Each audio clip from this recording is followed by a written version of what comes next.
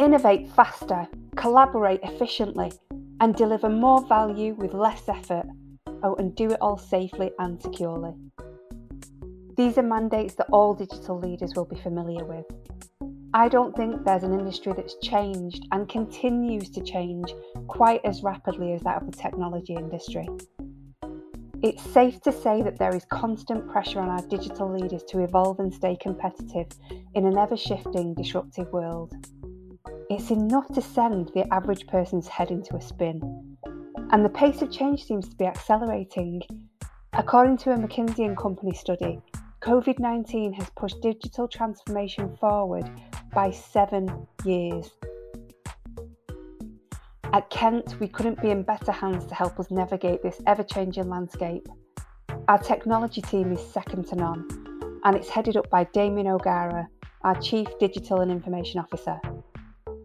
Damien has revolutionised technology at Kent and is about to embark on his toughest challenge yet as his team integrate the technology landscape following our acquisition of the oil and gas business of SNC-Lavalin. At the end of 2021, Damien was recognised as a legend, as well as being awarded the DX Inspire Award for Digital Transformation at the World CIO 200 Summit, which didn't come as a surprise to any of us. Through this conversation, you'll not only learn more about Damien's journey, but what an utterly wonderful human being he is too. This is Spark Generation.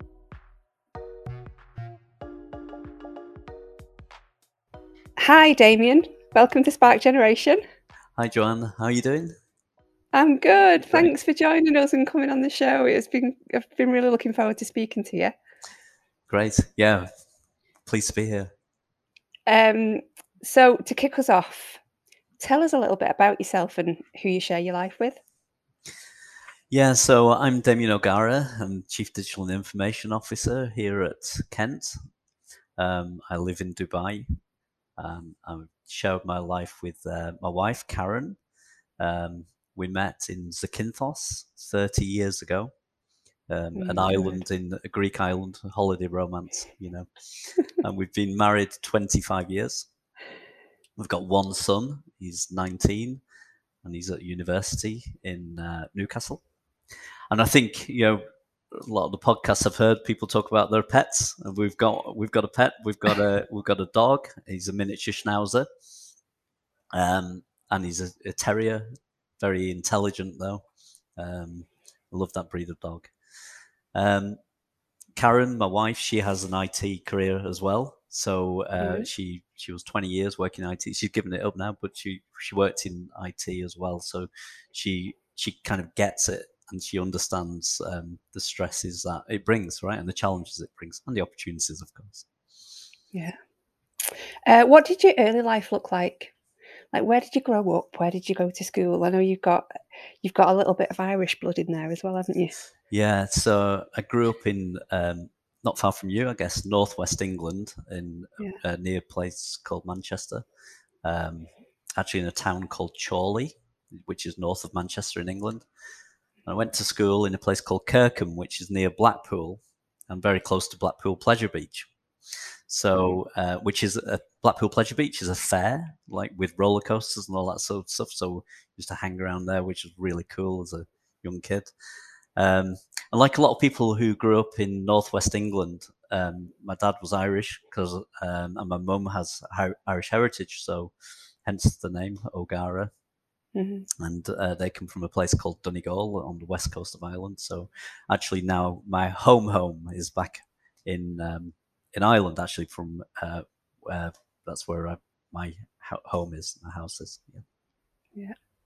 I must admit, I went to Blackpool a few weeks ago.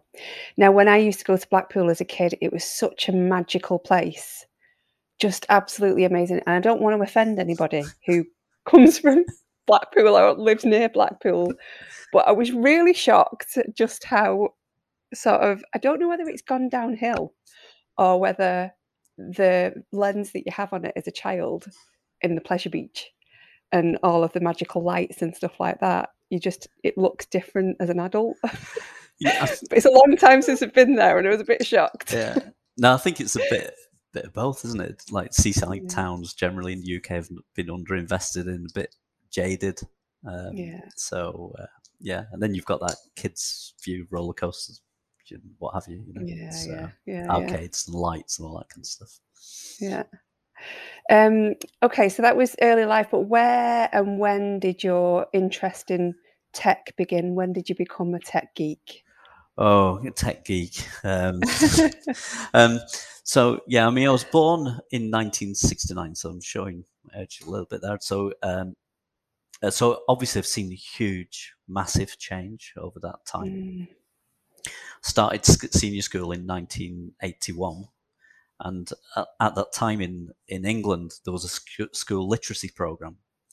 About 1982, computers started to get introduced into schools, right? So I think our school, we had BBC Micros from a company called Acorn. I think we had 6 of them at the time. And it's insane that you can remember that that amount of detail. Yeah, Model B. So yeah, they were in high demand, right? So obviously 6 for a small school, actually 500 people, but still high demand.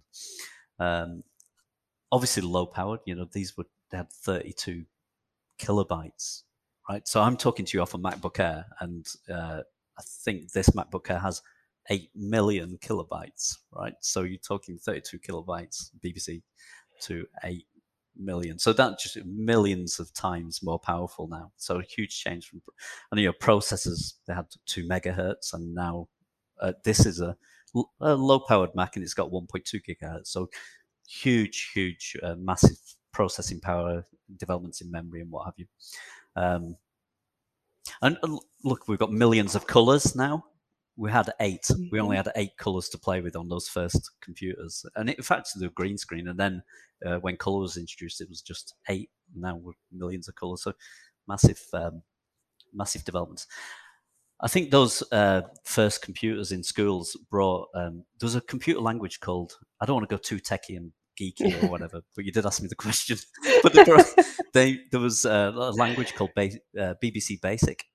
I'm sure a lot of people who are listening, right, would be familiar with it, especially my age, or a bit even younger, maybe 10 years younger. But BBC Basic was kind of a simple language to learn for kids. So it introduced kids of the 80s to computer programming, and therefore opened up a new kind of career route for kids into programming and what have you. So yeah, I mean, there was that, and then obviously at the Pleasure Beach we were playing. There were games like Space Invaders and coming out, and all those arcade games. So with computing and programming, you could with computers in schools, you could program like Space Invader games, right? Simple ones, so you didn't have to put 10p's in the slots. And each week, these computer magazines came out with programs to copy. You just copied them into the computer and get a game working, right? You couldn't store it, right? You turn it off and it's gone. So you'd spend ages typing them in. But I guess that is where I got an interest in computing. And then that was at school, and at home. I had a few of the early makes of computers, like there was a ZX80 and ZX81 and Spectrum, and then Commodore 64. Commodore 64 was the first one we had. That's right. All those early computers. I think at the same time there was the UK actually tried to have a go at making the internet. Right before the internet. Oh, right, okay. Yeah, they launched a service called Prestel. Prestel was the post office, actually, and it was an information service. I can remember one day I used one of my computer Amstrad CPC 464, and it must have been 1984 or something. I managed to log in, right, on a green screen, log in and connect on a dial. And we're talking the age of like no mobile phones or anything like that, dial-up connections and what have you. So logged in and got a real thrill from, felt like, oh my God, how did I connect this computer? What is this stuff? I'm talking, it comes up very, very slowly on your screen. You go, oh my gosh. So, but Prestel didn't really take off, right? In fact, the Duke of Edinburgh was using it for his emails, and he got hacked. and that killed Prestel in the end. So it didn't really get off. And then obviously BBC's micros and these computers, then they evolved into PCs.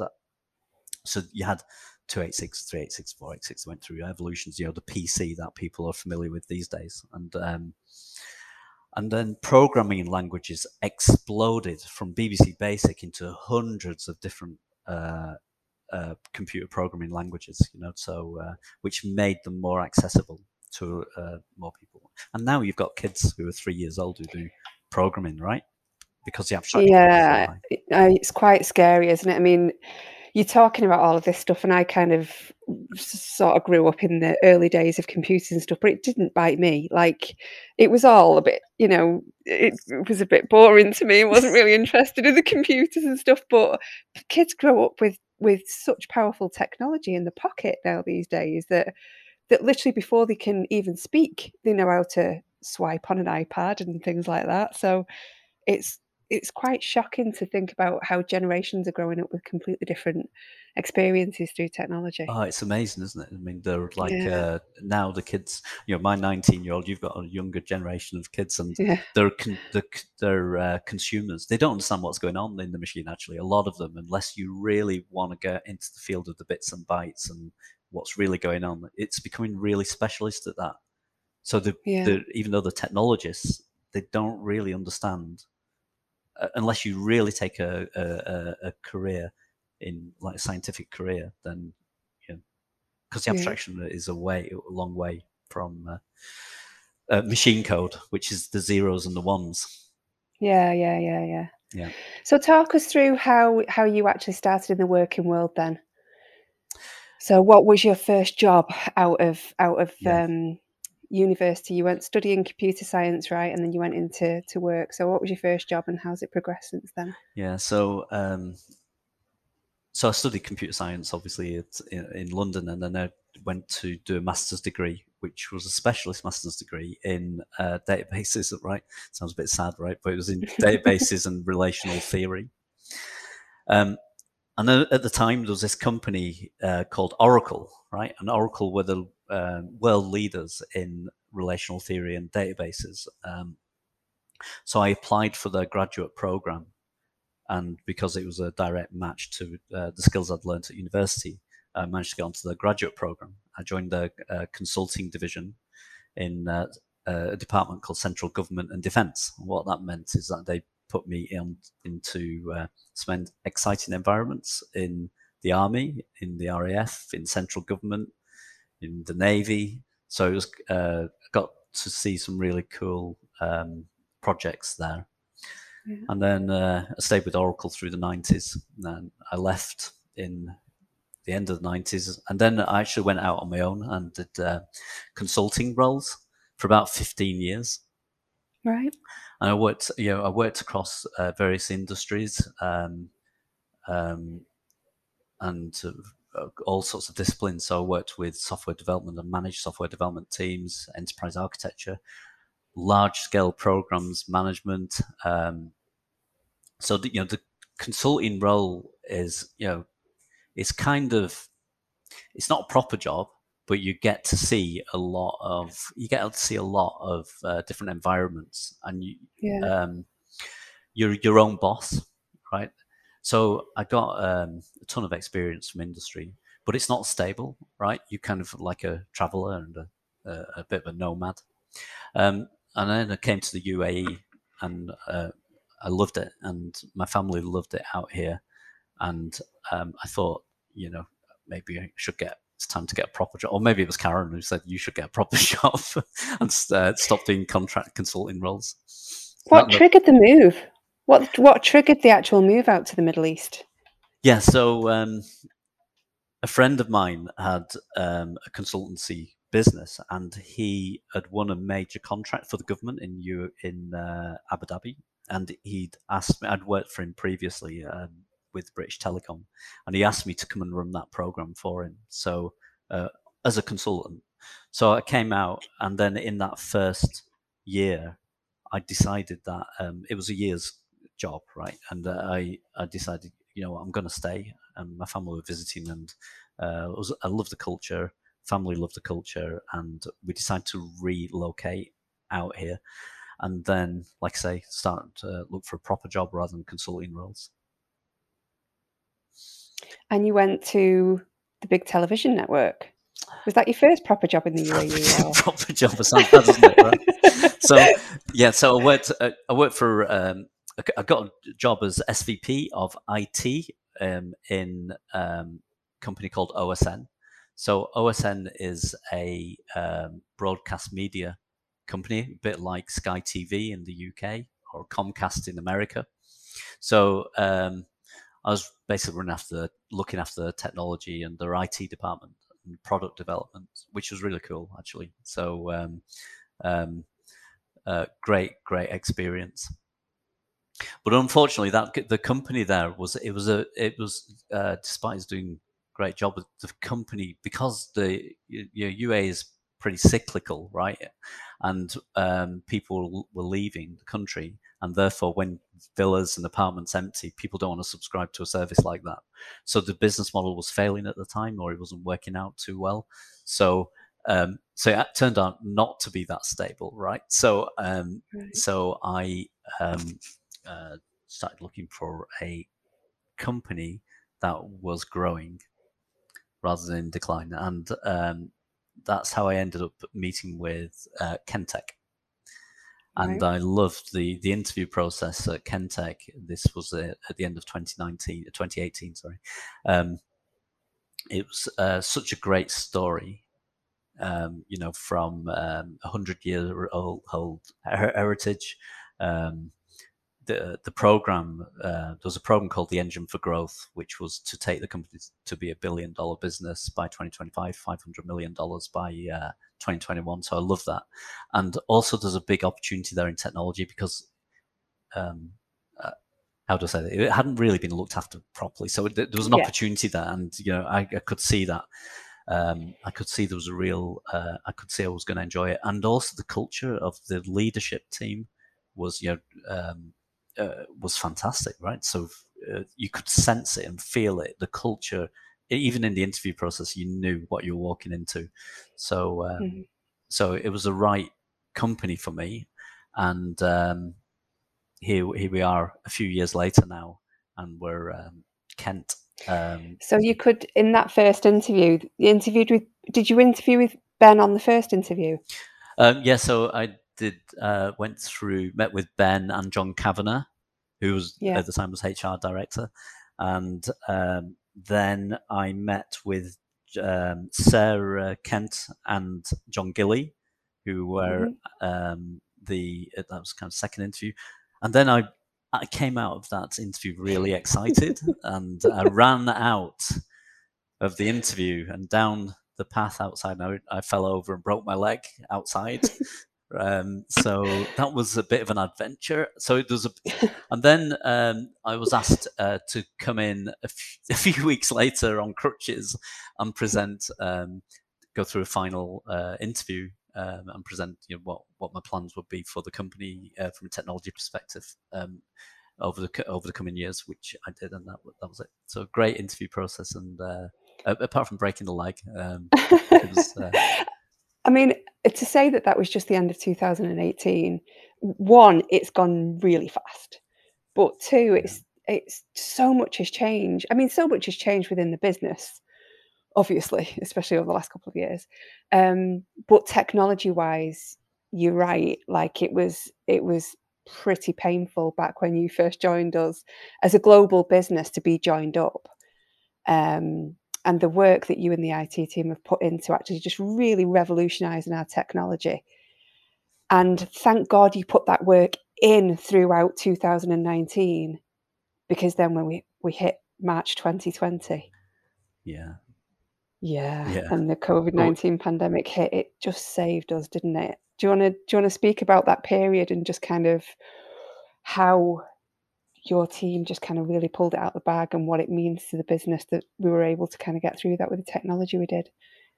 Yeah, well, obviously we didn't foresee any of that coming, and COVID and acquisition as well. Even though kind of we were looking at companies, but this major acquisition and COVID all at the same time. So we had a plan right at the start, which was we had a 3-phase plan, and that was modernize, digitize, and then disrupt. I don't like to use that word too much, but disrupt as in I like it. Yeah. So I like that word. So modernize meant basically not just technology, but from an organizational perspective. Get some more professional kind of working practices, follow some recognized frameworks, bring in some people that were that knew what good looks like. I use the phrase recruit from the future, right? People who've seen good. And so modernize, but obviously modernize also meant from a technology perspective, we had to overhaul everything from servers, networks, laptops, all the basics of IT. And central to that was cloud first, right? So which was makes things a bit easier for us as an IT department. So migrating into the cloud, into Microsoft Cloud.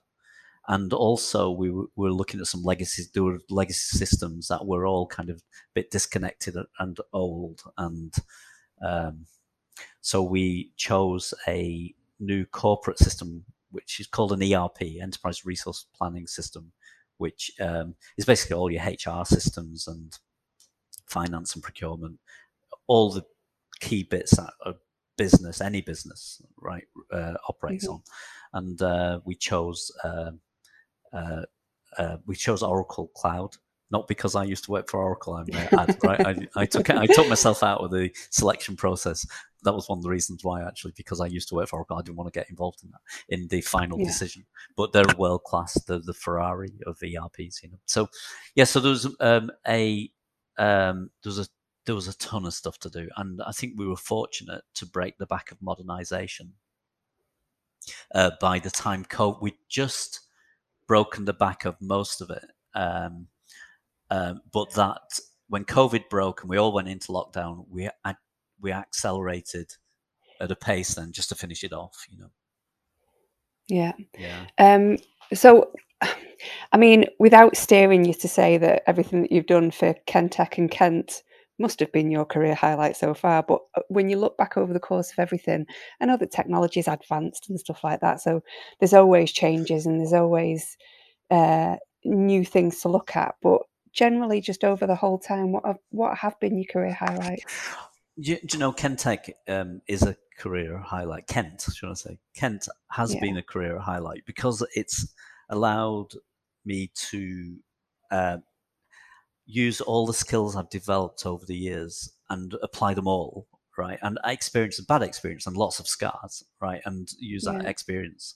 But going back, gosh, there's so many systems, right? And projects and programs that I've been involved in, but I'll give you some quick highlights.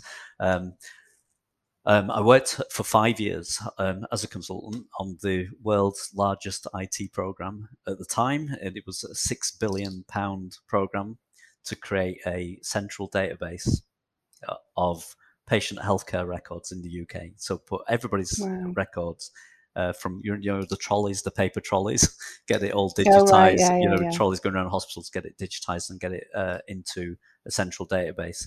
So that involved not only creating this, we called it the spine, right? It's a huge program, database, sorry, but also connect up every primary and secondary care setting in the country. That's GP surgeries and hospitals. So 9,000 GP surgeries and 1,200 hospitals. So you can imagine that was high pressure and large scale and highly complex piece of work. So I can imagine the security around that and like cyber security around that, because you're talking about people's very personal, very private information. Oh my gosh, yeah, cybersecurity on that from every angle. It's not just the technical angle, but even like the patient confidentiality, like consent. Do I consent to share my personal healthcare records right? Yes or no. Yeah. That Yeah. even that question could, Yeah. and the regulations around that is kind of challenging. So that was one, and then another highlight was I developed. Was in the team that developed the United Kingdom's passport application service. I was working with Siemens Right. Business Services, which was really cool. And again, cybersecurity. Obviously, you're dealing with passports, so really, really secure environment. And the result of that is, it was great to see people getting the shiny new passports and going on holiday. That's the output from it, right? So Yeah. that was great, and obviously broadcast streaming platform was pretty cool as well. Working on a Netflix type of application development, that's pretty cool. So that's B2C, business to consumer.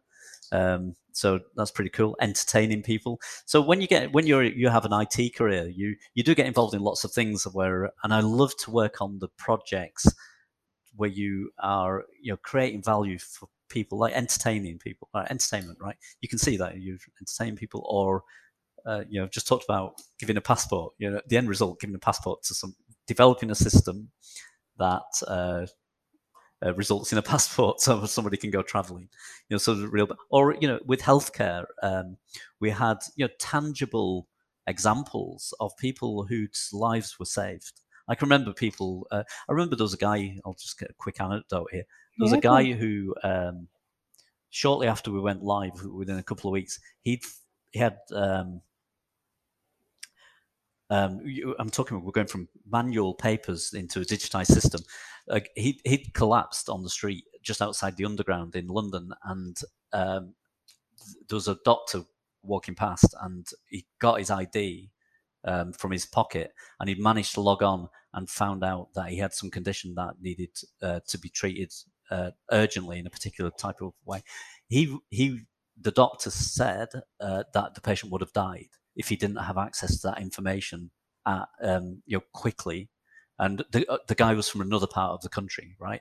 So it was he was visiting London, and when you hear stories like that, where your system that you've developed has resulted in somebody's life being saved.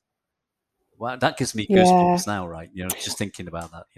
Well, yeah. I mean, I think generally in today's world, technology can get a bit of a bad rap. Generally people complain a lot about technology. Yeah. But it touches every single aspect of our lives, and it's interesting to hear it, because you just don't realize the amount of good that things that it's been done. Yeah, I mean, So yeah, it's absolutely fascinating, and also I'm really pleased that you've said that Kent is there in the career highlights when you've worked on some of these amazing and fascinating projects. Yeah. Oh no, it's certainly it's up there. Like I say, because it can bring that experience and benefit our So business. what is it in your everyday work life now that you love the most? What makes you That's jump out of bed in the morning? Oh my gosh, that's a really good question. I love working with my team. I love working with um, the people. I love mentoring people. I love coaching people. I love giving people like opportunity. So I'm often talking to my team about like um, the career path and where do they go and how do they get to the next step. So I love that people aspect to my job. I really do, and seeing people grow and we touched on value there.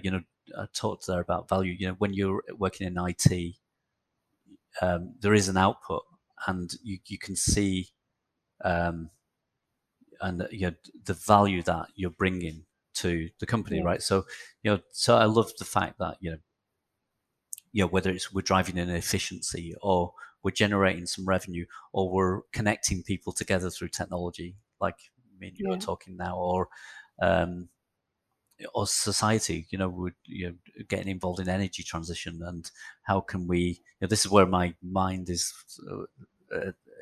I'm thinking now about how can I use technology to help our chief energy transition officer, for example, with what can we do to help with technology? So yeah, I mean, yeah, I love all of that, right? But Yeah. yeah. And so, but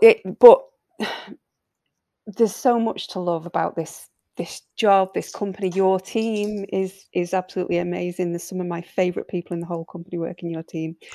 But it's the last, 12 to 18 months has been particularly stressful and putting great pressure on your team now. You're probably facing in the next year the biggest challenge that you've ever faced in your whole career, I imagine.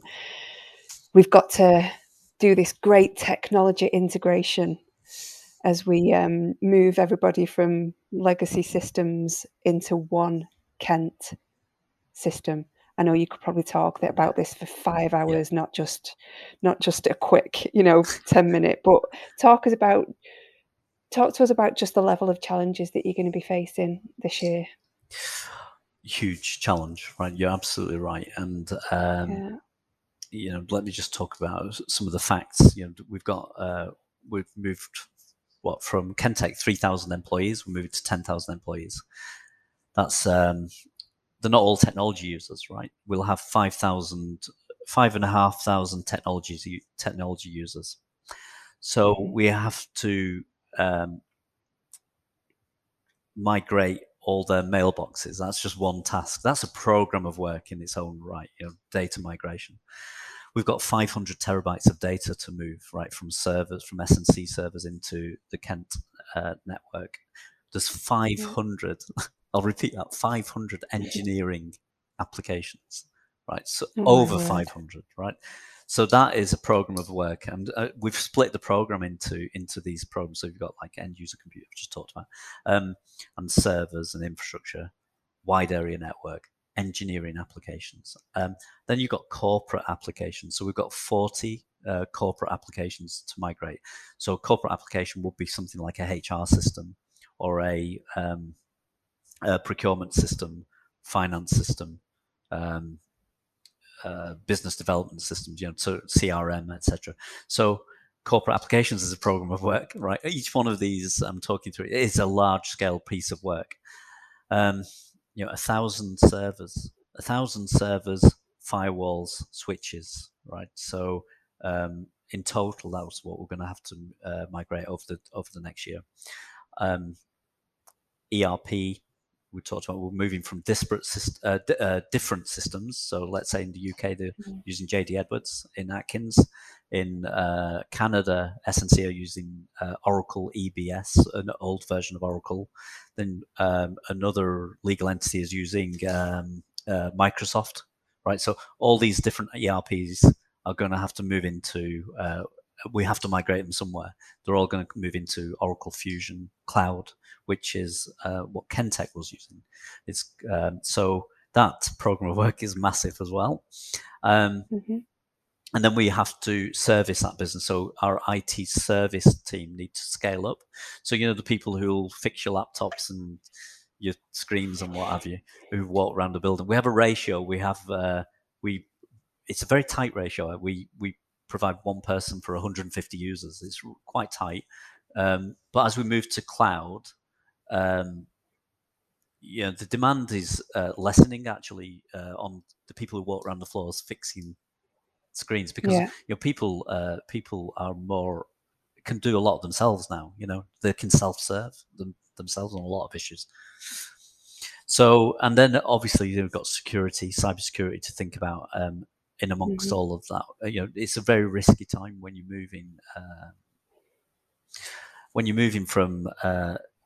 merging companies together. It is a sensitive time from a security perspective. You're a target for sure. Yeah. There's a lot of change management that has to happen throughout all of this. Yeah. We humans don't like change. We don't. Like, I don't know about you, I hate change. Nah, that's and so there's going to be a lot of people within our company that have got to go through a lot of change. And this change isn't just, I don't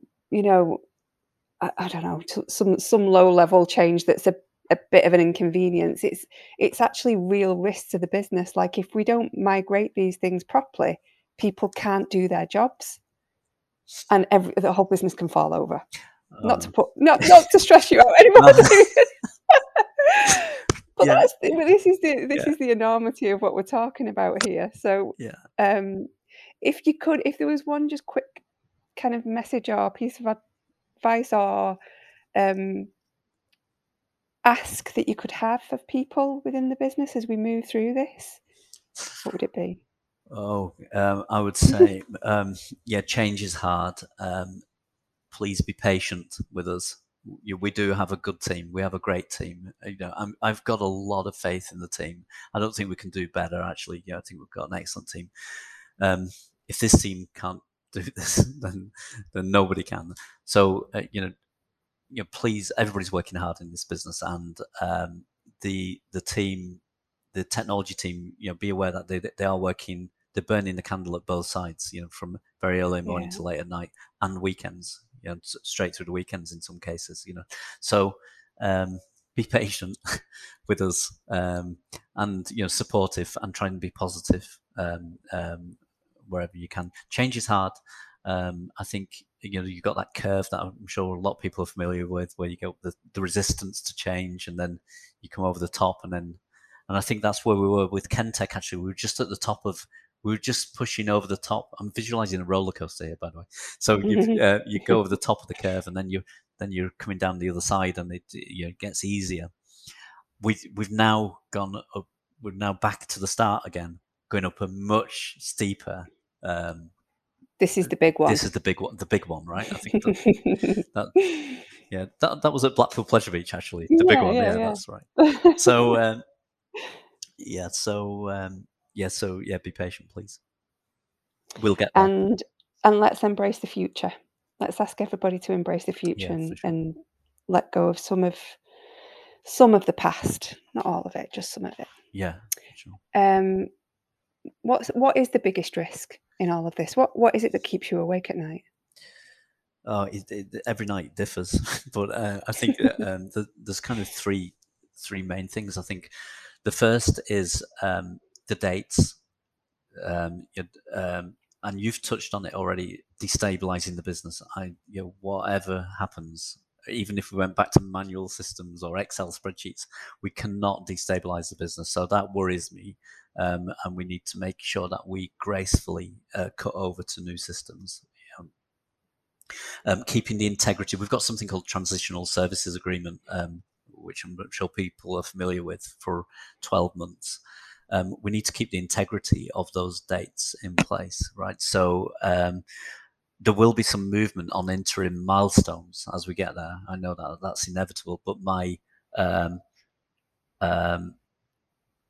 the big risk is that the end date moves, right? Because if the end date moves, we can move it a little bit, but we don't have much wiggle room. And if we haven't cut over by then we'll find ourselves in a bit of trouble and some kind of negotiation, which we don't want to get into. So that's number one. And second is security. I've talked about you do become a bigger target as you're going through an integration.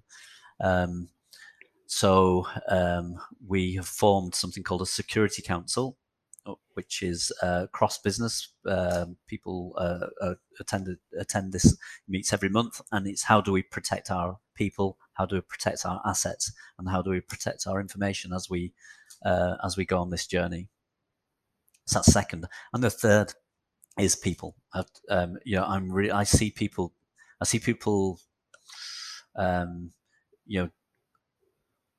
I often ask people to take days off or weekends off, and I worry about them burning out.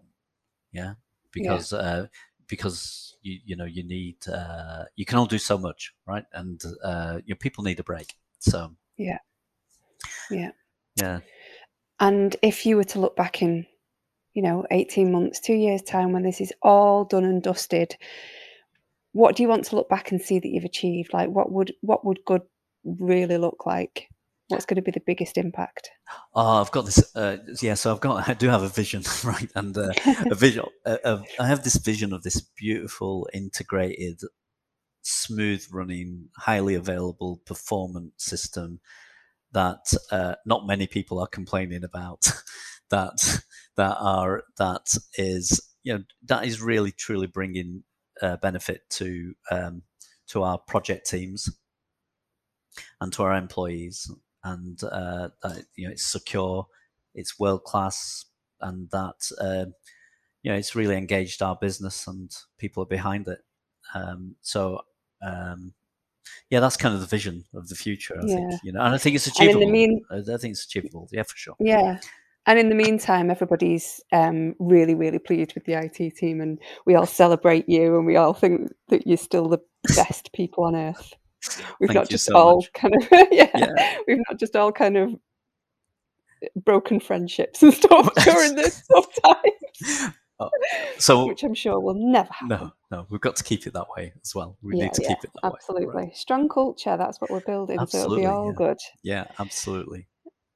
Thanks for taking us through that.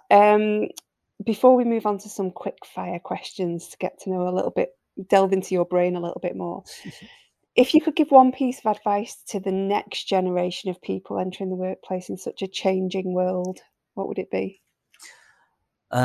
Based on my own experience and early in my career, I think flagging issues, share your issues. I think my own experience, I had a tendency in my early career just to want to deliver, and I wouldn't, if something was red, I would say, oh yeah, it's kind of all right, right? But you learn the hard way not to do that. And this is what I say to my team. They'll be laughing if they listen to this. I say, I ask people, is everything green or is everything amber?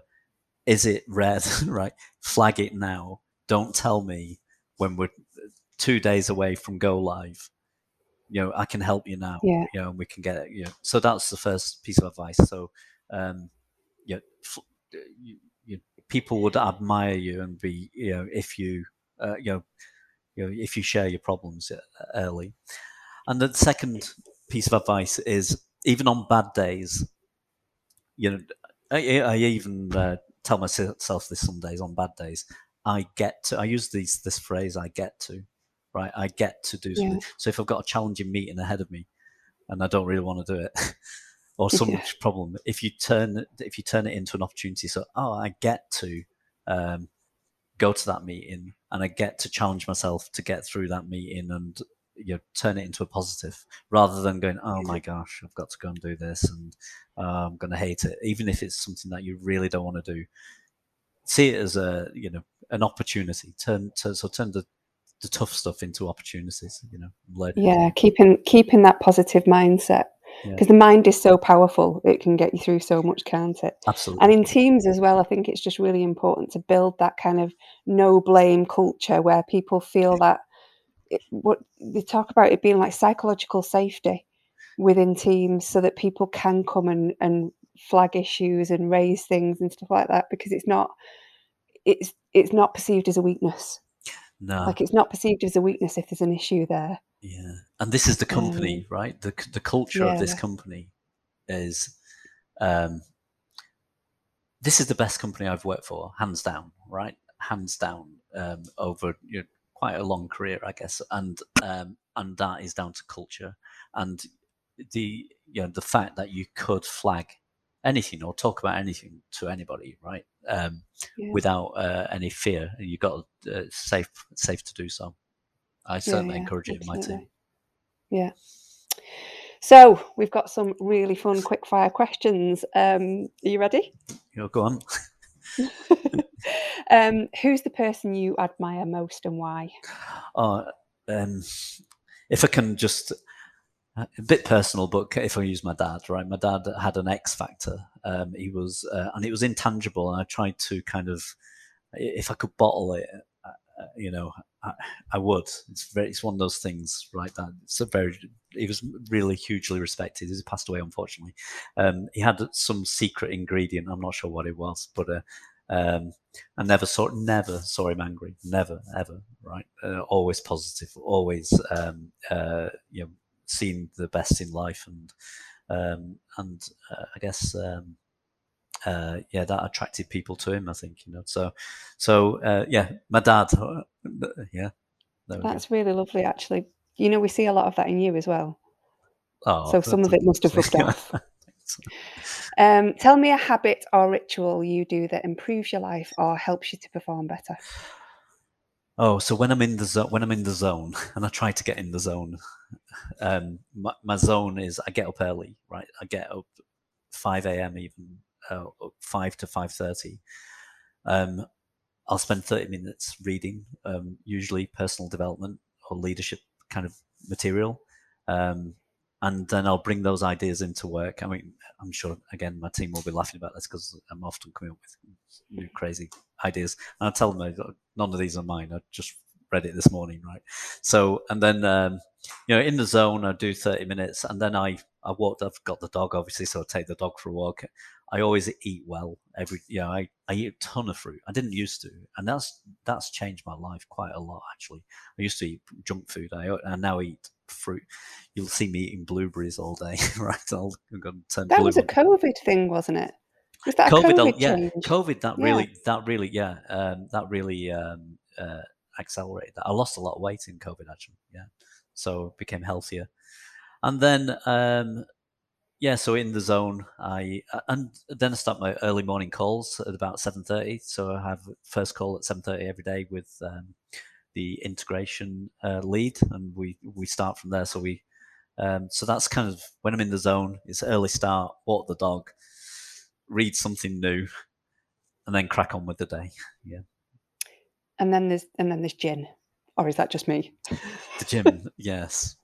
No, not gym. Gin. Oh, gin. Oh, gin. Oh, no. There's plenty of gin. yeah. So that's more later on in the day, not early morning. Yeah, fitness. I hope not. Anyway. Yeah. Gin. Leave to the weekend. Yeah. If you had a dream that you could make happen that would change the world for the better, what would it be? Oh, I mean, I've seen too many people recently that have had serious illnesses, so terminal illnesses, and so eradicating terminal illness, that would be my dream, and any kind of suffering. And can I have two? The second one will be I'll be greedy. The second one is removing these artificial lines that you see on maps. They're called countries, right? I think as we become more of a global world, right? So I see boundaries disappearing. I'm very proud of my team, but we have 11 nationalities in our team, and it's a small team. We only have about 30 people worldwide, 11 nationalities, and that mix is great. So remove the lines, forget about that, So it's funny you say that. Actually, we're a team of the communications team is a team of 9 people. I think we've got 6 nationalities. Wow, in it. What a great ratio! That's pretty good, isn't it? That's cool. Quite like that, isn't it? Good ratio of men and women as well. Yeah. What's on your adventure list? Do you know? I'd like to visit. This is a bit crazy. I'd like to visit. I've been looking at visiting blue zones. Right, a blue zone is where you've got the most centenarians in the world. Maybe it's an age thing because I'm getting a bit older. So, but like in Greece, there's some islands there that have got a high proportion of centenarians. I'd like to go there and experience what they're doing. Go to the bar. What's the secret? Yeah, what's the local bar they go to? What tipple do they have? So I'd love to find out more about that. So, I want to start visiting these places, and find out more. Yeah. Interesting. 3 people, living or dead, that you'd love to have dinner with.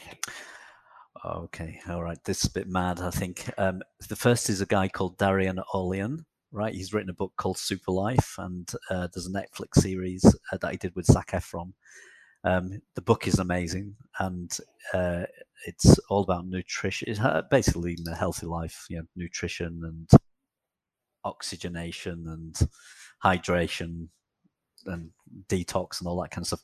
Really, really good insights. I would say that's a life change. That book was a life changer for me. Yeah. So that's the first. I'd love to meet him. He looks like a really cool guy as well. The second is Shane MacGowan. So Shane MacGowan, from a band called the Pogues. So I used to go and watch this band a lot, and Shane MacGowan is a bit of a crazy, mad person, right?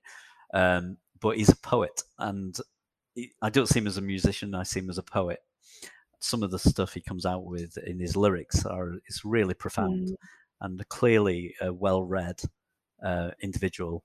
Bit of a drunk, but I think to have him at the dinner table with it would be something different, right? So yeah, if you could understand what he was saying, yeah. you'd be onto a winner. Yeah, that's right. So I'd have the poet sat with Darren Oley and telling me how to live. So the drunk with the guy. Yeah.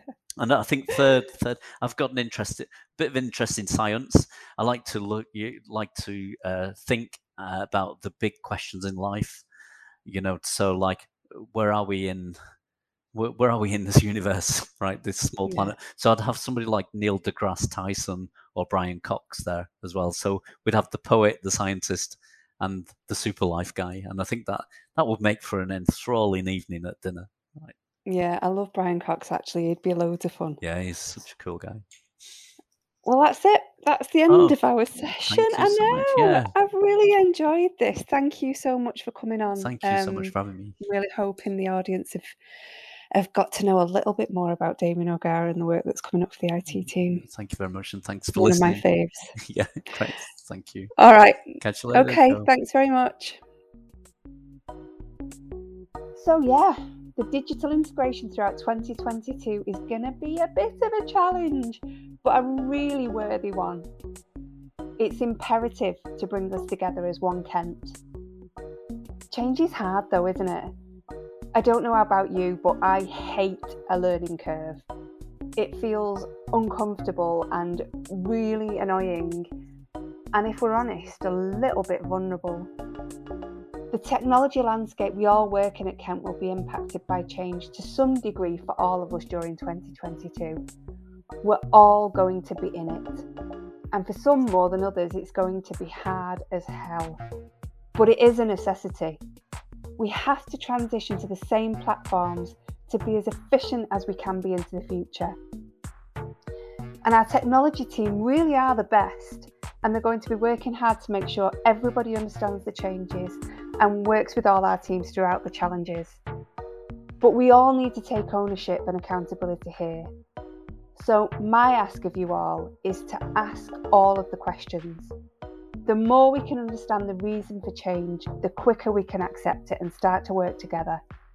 Stay positive, keep an open mind, have an infinite mindset, think long term, remain focused and flexible, and keep a stress toy close by. If you've enjoyed this episode of Spark Generation, please hit subscribe. Until next time, look after yourselves and stay safe.